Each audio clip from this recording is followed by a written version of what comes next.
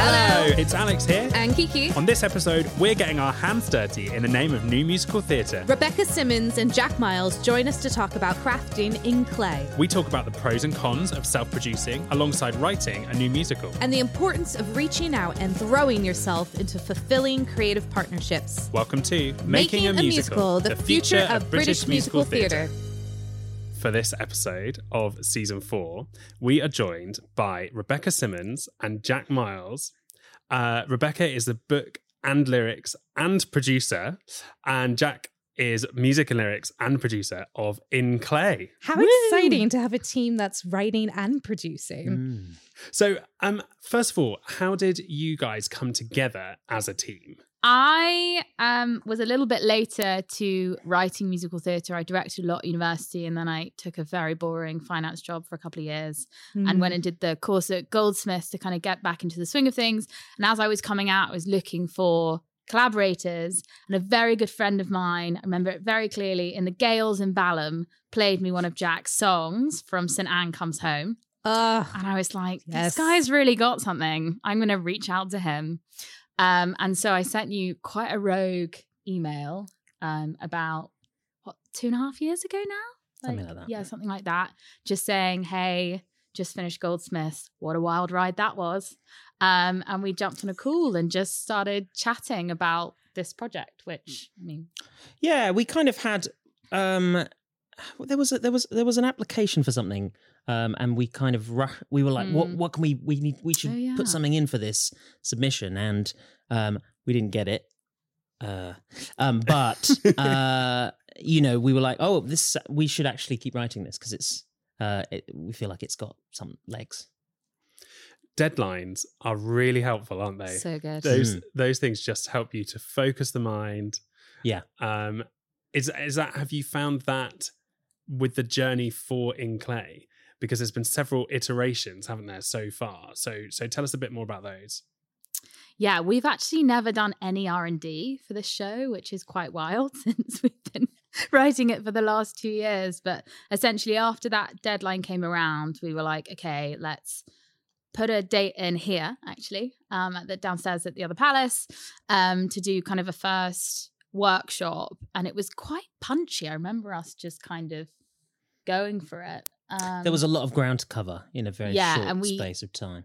We had like 4 songs or something. So it was very much like, let's put it in, let's put it up, see what happens. And so we did an hour here, like a closed reading. And then we did an hour in the studio in the New Wimbledon Theatre as well.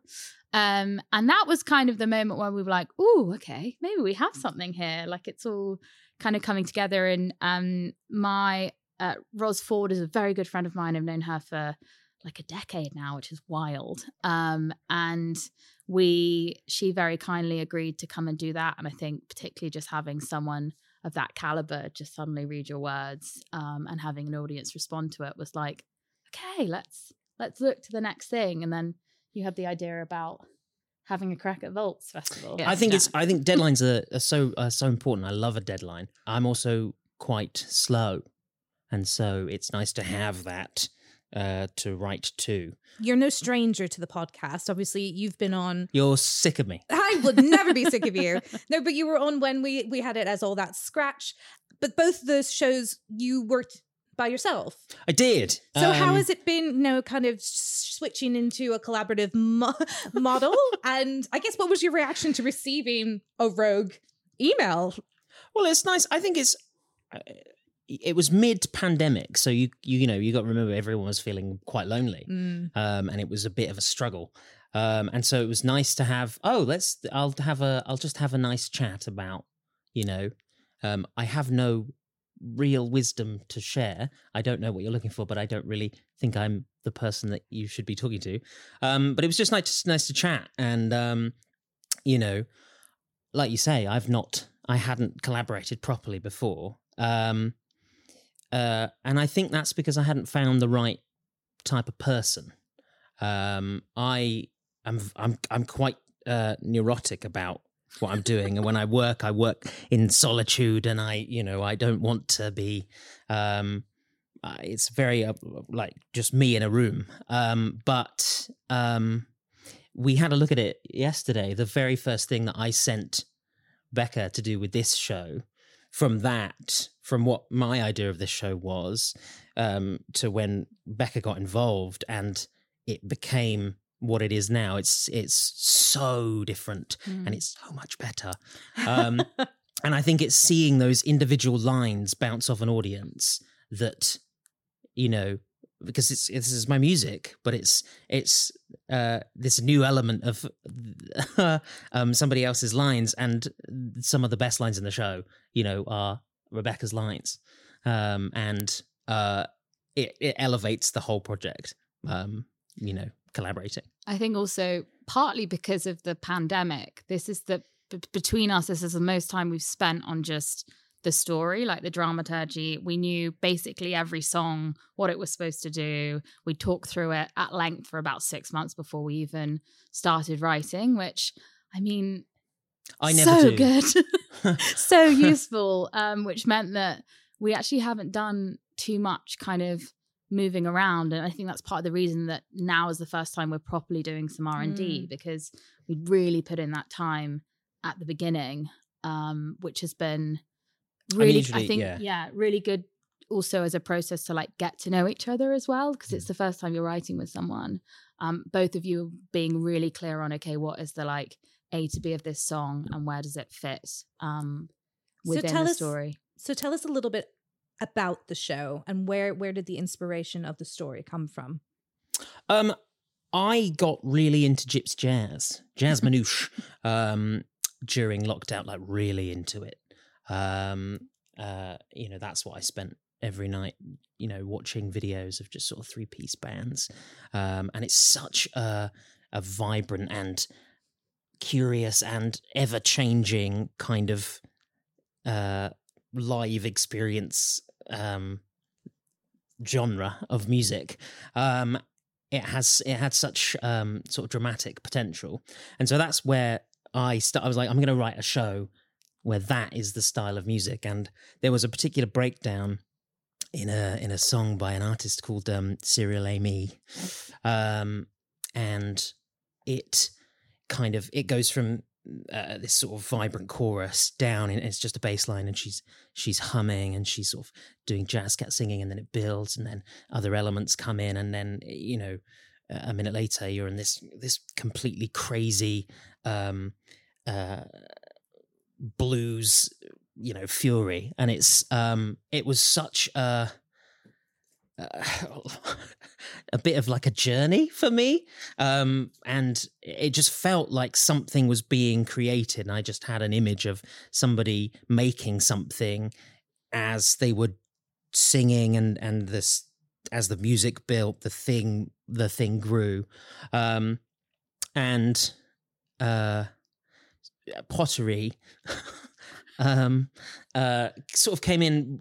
I went away and looked for a story that would fit that sort of narrative, and I sort of struck upon this woman who, in the annals of history, she's relatively unremarkable. She, never really, like, she was surrounded by people who achieved things, but she never really achieved masses in herself.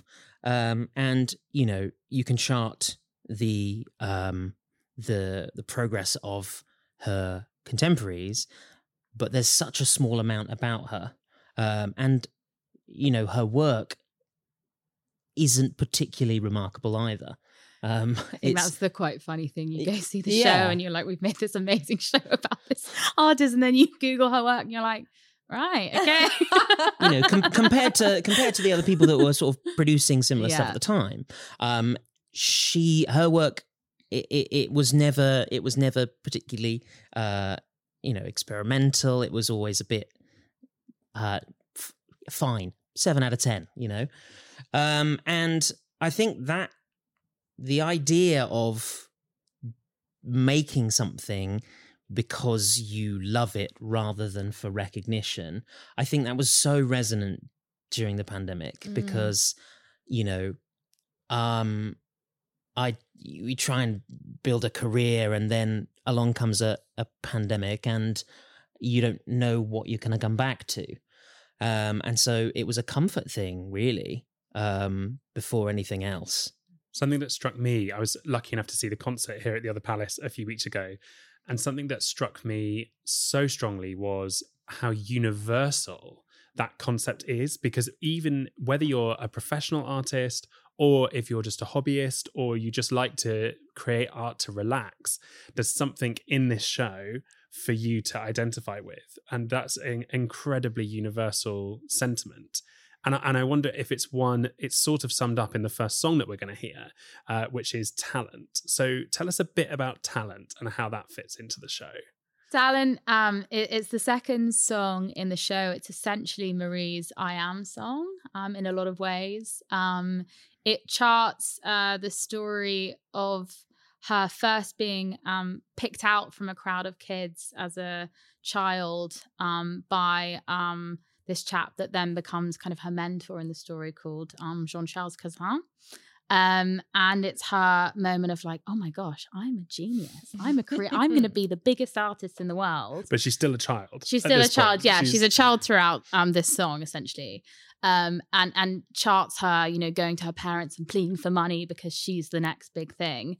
And then, day one of the classes, realizing that there's all these other kids that have talent as well. And she's just one of the masses in this very really cute moment at the end of the song. And yeah, I think it's the first song we wrote. It was the kind of proof of concept in a lot of ways that we could work together, and also that we that this style worked and with musical theatre. And we're still writing it 2.5 years on. Yes. There's one line that we're not happy with that we're still kind of tweaking because it's up for the Stars and Jury Best Song. Because I'd been invited, you see. Jean-Charles had walked into my life without warning at a time when I was completely unprepared.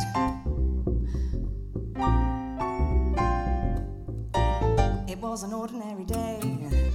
The class were doodling away, and then we welcome in this man who's there to find the nexus. And to my surprise, he took one look across the table at my book. He held it up for all to see, and with a smile he said to me, "You've got the talent, but like I've never seen before.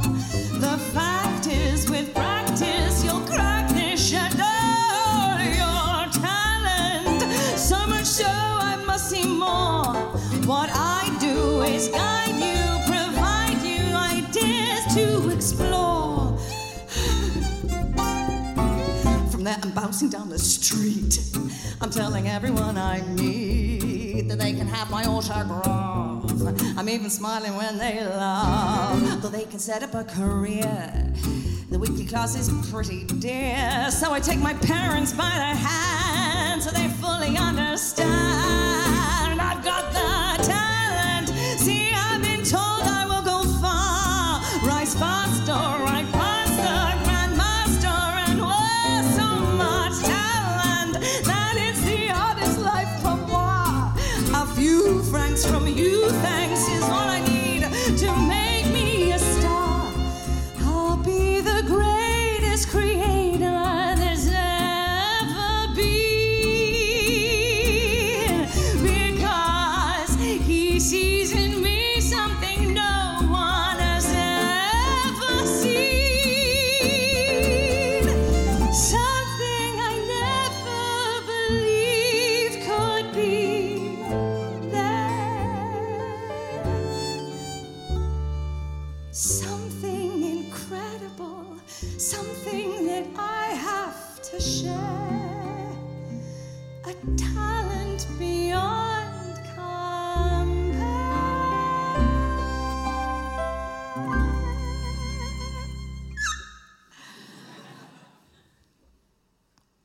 I'm there day one, so keen to start.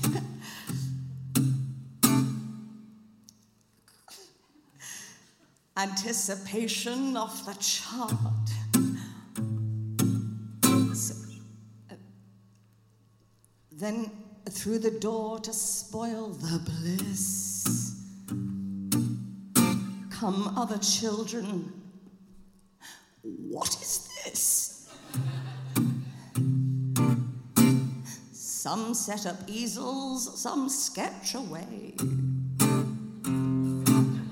For them it's just another day. And when they talk, I realize the same excitement in their eyes.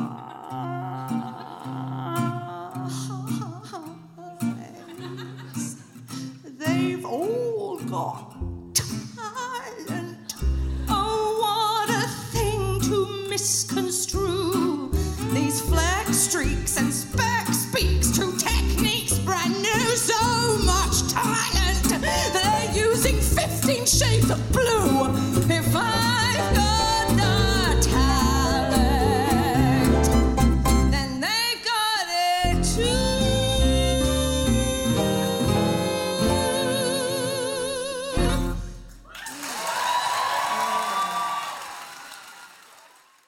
So that was the sublime Alex Young performing Talent in concert. Huge congratulations. You are a finalist for the Stars and Drew Prize for Best New Song with Thank you Talent. so much.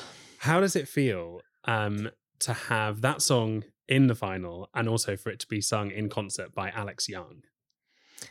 It's really nice because we spent so long on it.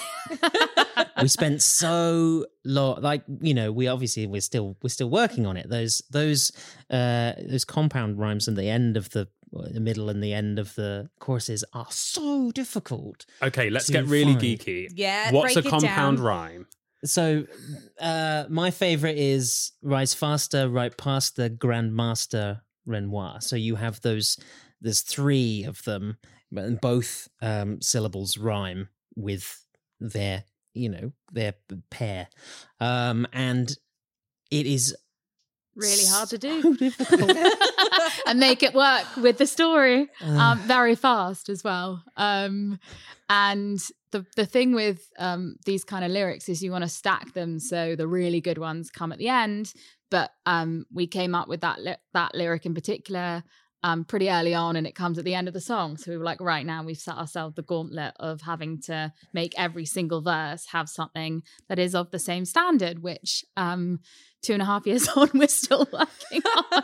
So tell us about which one are you still working on? Can you take us right into the minutiae of your process writing together? It's a few francs from you, thanks, is all I need to make me start. And that's nice, but it's only two. And we kind of, we styled it off as it makes sense, and it might even be it comes back to our lack of workshopping, because I think we put it in there because we were like, we've got to perform this really soon. Yeah. So let's just put that in for now, and it's just been in there ever since. And so we're going to crack that for November. And in the feedback from Stars and Drew, they picked it out. That's They so said you haven't interesting. stacked your rhymes properly and this one is weaker, which is great, because it's like we've spent a whole, day a couple of weeks ago just running through and being like, okay, which ones of these lyrics are 60% good and which ones of these are 90%. And we've set ourselves, we're going to try and do perfect rhymes throughout just because it's the style, and we've managed to do that in most of the songs. And so it was a good reminder of having that discipline and holding yourself to that kind of standard. How do you critique your own work? Because there's somebody more famous and knowledgeable than me, I think, said writing is rewriting. And how does that work for you? Do you just have a feeling in your stomach? You just know that it's not quite right, it could be a bit better? Is it an eggy feeling every time you hear it? I think what's so interesting about writing musical theatre for someone else is often you're critiquing each other's work and your own work at the same That's time. what I was going to say. And the more you work together, the better you get at being like, this isn't good enough, right? you know, and I think we've got to And the it's point. still devastating every time it is. every It time we is. hear it. Yeah. Yeah. Shot to the heart. Yeah, no, it really is, because you poured your heart and soul into these lyrics, and then you know that they're not quite right, but you're like, I think this is better than the last batch. And yeah, so I think there's that. And it just takes time to build that trust and to be able to deliver that in the right way, and be in a position to kind of take that on and be like, yeah, you're right. This is like I find percentages really helpful. This is a 60% lyric and we want 100% here.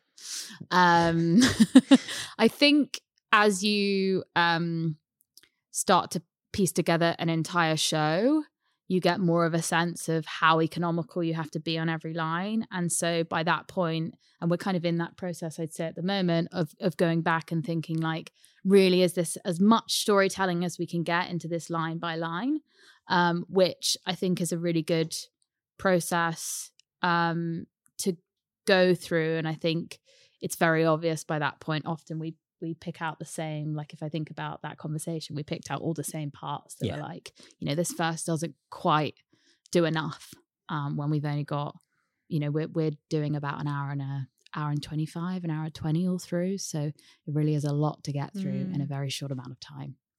And it's a one-woman musical as well. So there's a lot riding on that performance with all of those little sections of writing and detail and wonderful kind of atmosphere that adds to the complexity of the picture. So you have talked about trust and being a relatively new writing team. If you were to distill that, how would you say one gains trust from a new writing partner? It's practice, isn't it? It's doing it again and again and again. I mean, I still have no discernible idea when I send you a draft of a lyric whether you're going to love it or hate it. Really? Yeah, I have no intuition on that. Wow. Because I've sent you things that I've thought were not quite right. Just when you thought I wasn't convinced that was quite right, and then you were. I got a very ecstatic voice note. I was also.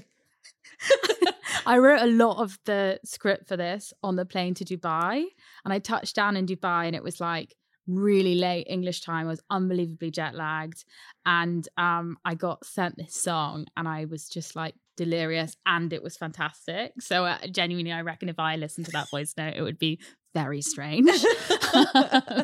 It's developing the ability to not be wounded by when someone says something negative, constructive or otherwise, about the thing that you have spent some days on, because I think detaching yourself from what you're writing is so important, because you know, you need to be emotionally connected to it to write it, but then you must peel yourself away, because otherwise, you know, it's about furthering the art. It's not about your own pride. It's about making the best thing you can with this other person. And I think once you've got a couple of songs or a foundation for a show where you're like, we're both really proud of that, you know, that is of a certain quality that we are kind of ecstatic about. When something doesn't reach that standard, it's a lot easier to be like, we know it's not quite there. It's getting there, or it feels like it's closer.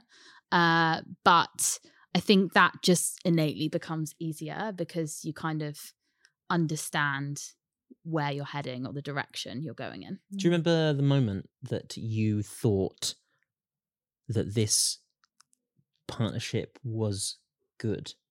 Because I do. Do you remember? Do you have one? No. I have a moment. It's exciting, it guys. But it was news. the exact same talent line that I just mentioned. It was the Renoir line. Oh, yeah. It was when you put that in the draft, I was like, that is so good. That is such a good line. It works perfectly in the context of the song, and it just sings better. You know, I drafted a whole lyric of this song before, and none of that came close to this one line, and it was a really nice bar because I was constantly like, I've written this line. Well, it's not as good as this line, though, is it? So the standard is high, and I have to match that every single line that we put into the song. I actually do have one now. Jack did an incredible concert at the Actors Church a while ago now. It was like coming out of lockdown, and we just really started working together. We had talent, and that's it. He didn't tell me he was going to play talent. And so I was sitting there listening to all of his stuff, like, oh, this is so interesting, because you can see like when it's a Jack Miles song, you know it's a Jack Miles song. Mm-hmm. And then he starts playing this song, and I was like, oh my God, this is our song. And then just hearing like, it was so different to the rest of your stuff, like just so different, night and day. And just like the audience's reactions to the jokes landed, even though, it wasn't perfect and some of it didn't quite scan right.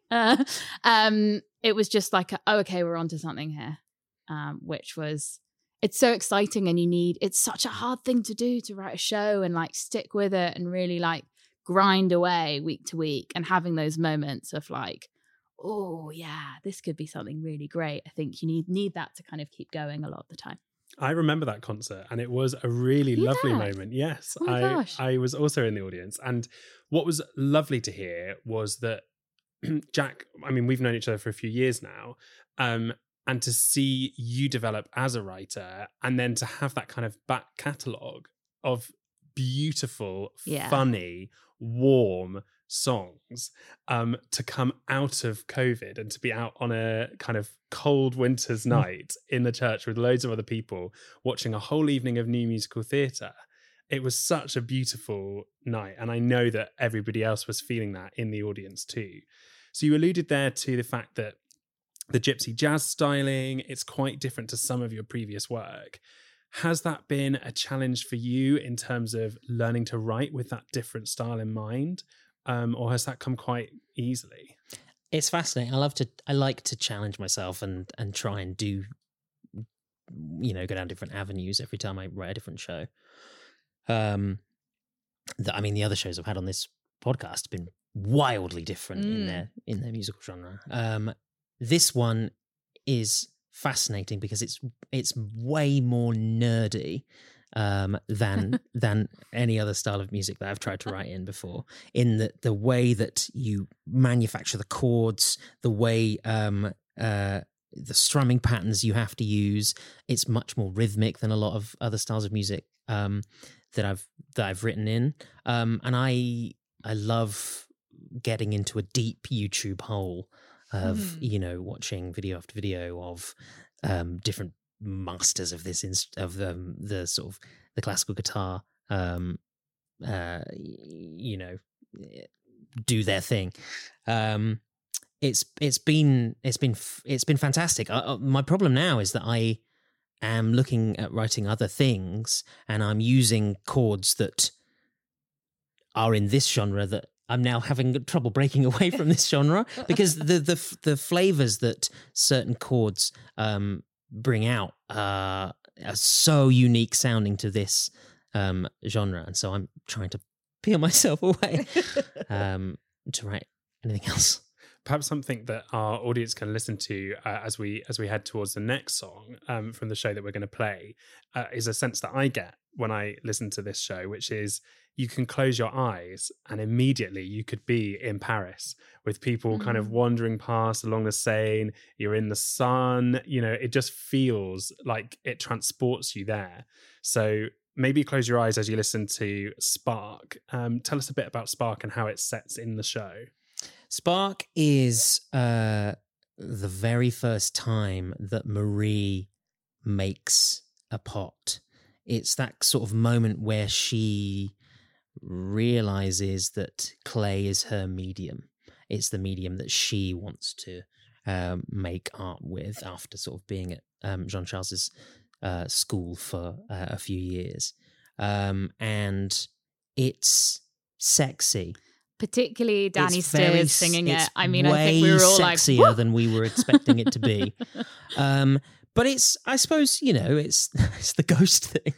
I was about to say pottery is sexy. Okay, get your hands involved. Kind of sexy, and it's but it's supposed to be about this. Really, it's a very pure connection between this person and this little lump of clay.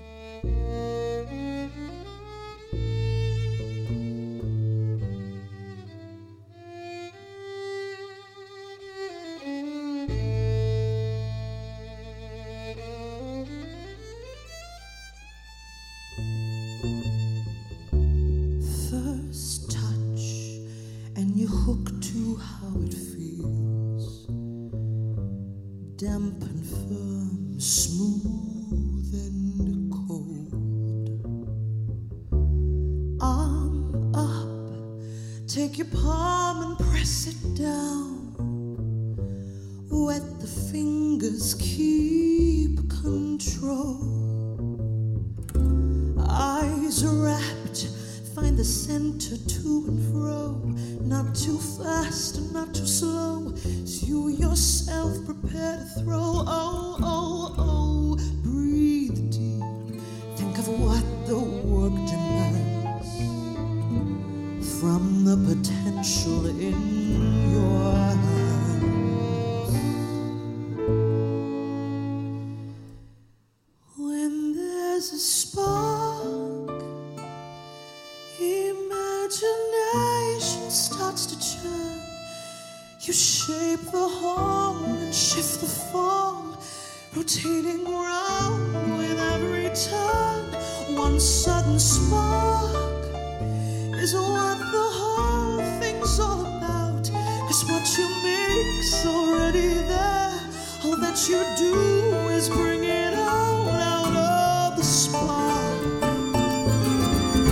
Dive in or sketch a little in your hand. It could take days or weeks or months. This now, the clay is everything you need. Design and canvas all at once. Look close, if there's a mark upon the grain that you stare at with disdain, then you can always start again. Oh, no harm, the sediment is never pure. That's the unparalleled allure. To light the spark, so many pieces play their part. The rock in time becomes the earth, then the earth becomes the earth. A little spark, what you create should be sublime. For all the years it took to form, it should be worthy of your time.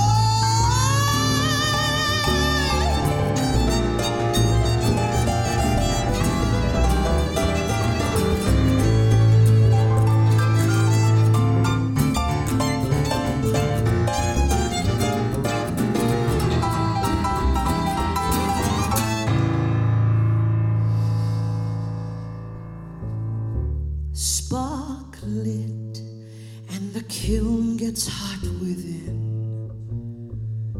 The wood inside starts to blaze. Let go, the work is out of your control. As the burning leaks the glaze, keep tense as the heat grips like a vice. It doesn't care if you're precise, you'll still have to roll the dice. Oh, who knows once you take it from the wheel, and what the fire will reveal within the spark.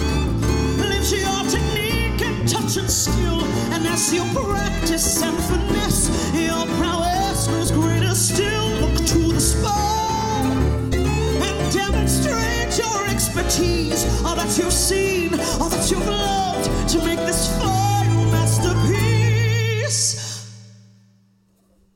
Oh, it's cracked. You had a spark. It's all too easy to forget. For every part you put inside, what you get out is never set. A little spark, the only way to see it through is take the grief and take the pain and start the process of a new, another spark.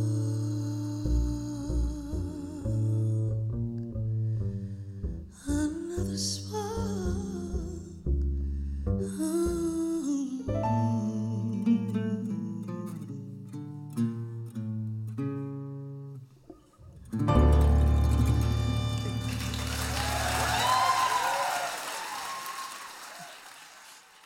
I think what that song demonstrates is that Matt Herbert is a genius. Yes. That is actually such a good example of the level of complexity in some of these orchestrations. I mean, we were just talking about how fun it is to watch musicians when they're playing music, but I've found that with Matt's orchestrations, the parts are challenging, but they are fun for the musicians to play, and because of that, they engage with them and they want to master the highs and lows of the part, and it just brings out this whole new life in the music because of the orchestrations, and you know, that's just one of the flavors that he has in his arsenal. Matt, it's incredible. Unbelievable. It's some of the most enjoyable collaborative moments of my life are at 2 a.m. with him frantically orchestrating in his bedroom, and then we're on WhatsApp and I'm listening to them and I'm just nodding, and that's the best time. That's just the best. Also, from my perspective, last year, I'd just be like, get these songs fully done at random points. You know, I'd be like walking home and suddenly it's the orchestration for that song. And you're like, holy, what? Like, that's how this is going to sound? Like, and it's like this incredible present that you're just like handed at random points in your day. And it's just, he's so brilliant to work with. It's just 4 musicians. You know what he can do with 4 musicians. It's just lovely. So let's rewind, because I think we've alluded to this throughout our conversation, i.e. the journey of the piece to date. And we've mentioned doing workshops down in the studio where we are now and at New Wimbledon Studios. And then we briefly mentioned Vaults, and then a concert here, and then Future Life, which is confirmed. Let's take it back to the beginning. Break it down for us. What has that like slow growing process of the musical looked like? So here we had an hour's worth of material. It was very clear that 2 of the songs needed to go instantly. We actually both just went, we will never listen to those again. We'll perform them tonight and then they'll be done. So we had a couple of rewrites, and then we had a couple of parts of the story that we wanted to explore. And the main thing was the show is essentially our protagonist, Marie, is sitting in her kitchen later in life, waiting for the arrival of her kind of best friend, childhood friend, but they're estranged. They haven't seen each other in a couple of years. And they met at art school, and they've had kind of concurrent careers as artists, but her friend Henrietta always was the more successful and kind of bested her at every turn. And then for a number of different reasons, their friendship slightly falls apart. And so that's the inciting incident. She's coming, and it's in real time. She's coming in an hour and a half. So a knock at the door at the end is her arrival. And we had just not spent enough time on the Henrietta character and the relationship, even though that was kind of the way into the story. And so it was about kind of tracking that back and thinking about where we can delve into that and explore and expand. And it's led to actually one of my favorite songs in the whole thing, where Matt got to do a lot more of his kind of classic MT orchestration as well. And so that was the big change coming up to the Vaults Festival, was kind of adding that in.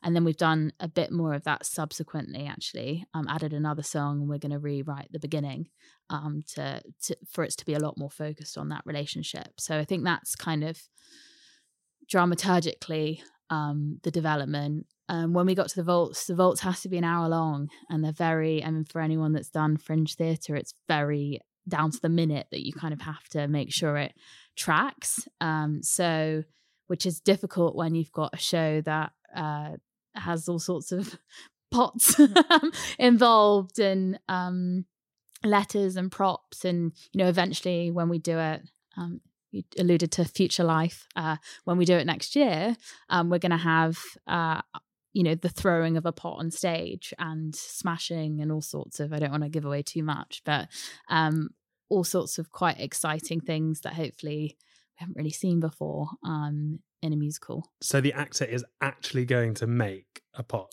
live on stage? During Spark. Yes, during the song you just heard. Wow. That's going to be iconic. I hope so. It's going to be complicated. Yeah.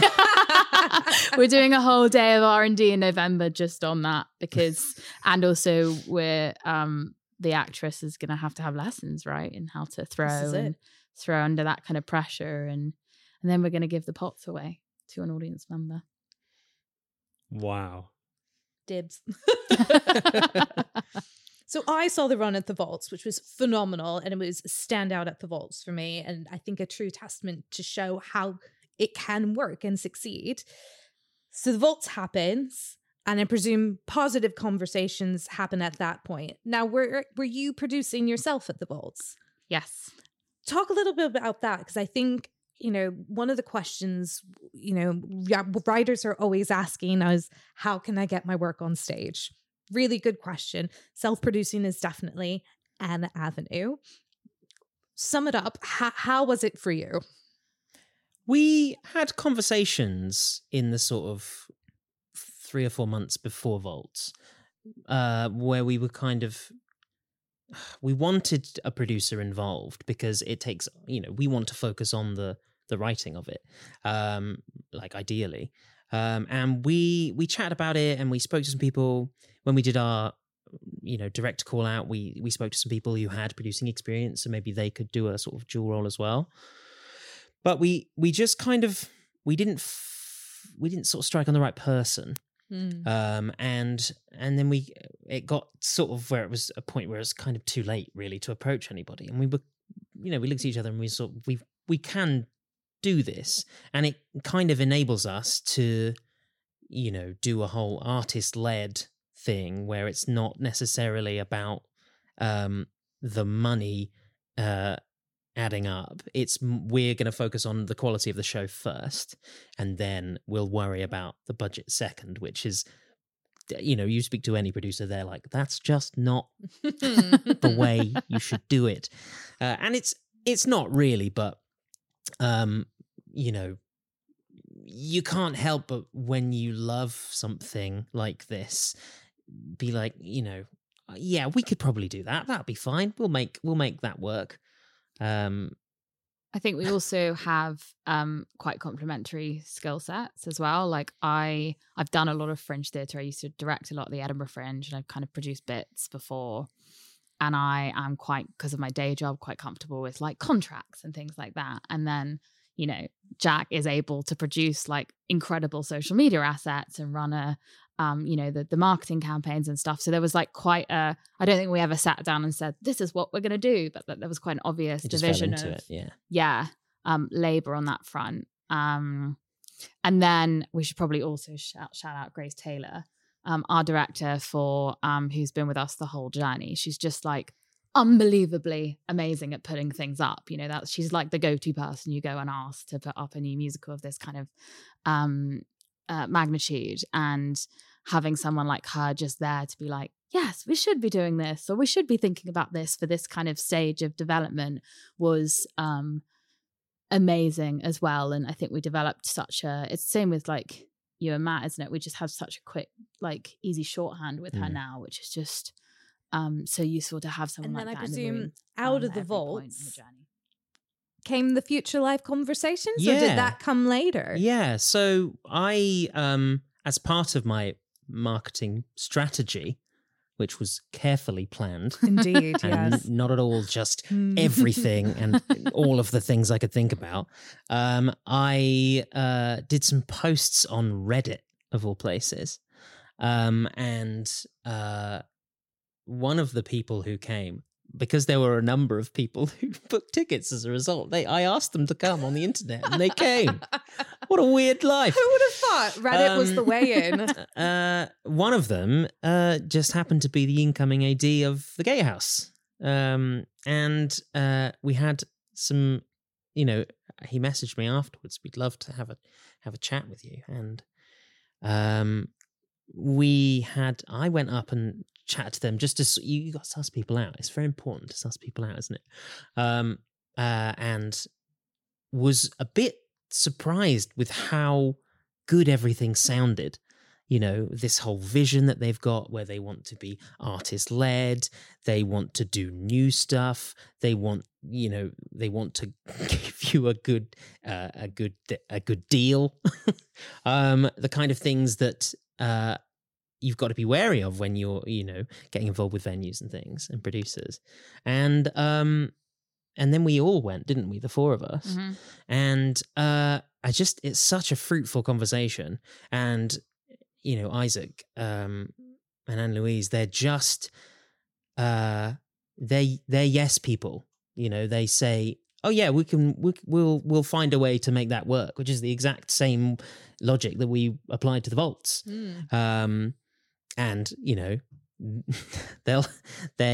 so it's a co-production, but they'll have much more strict control of the budget, so everything will balance up. But yeah, it's sort of the dream partnership.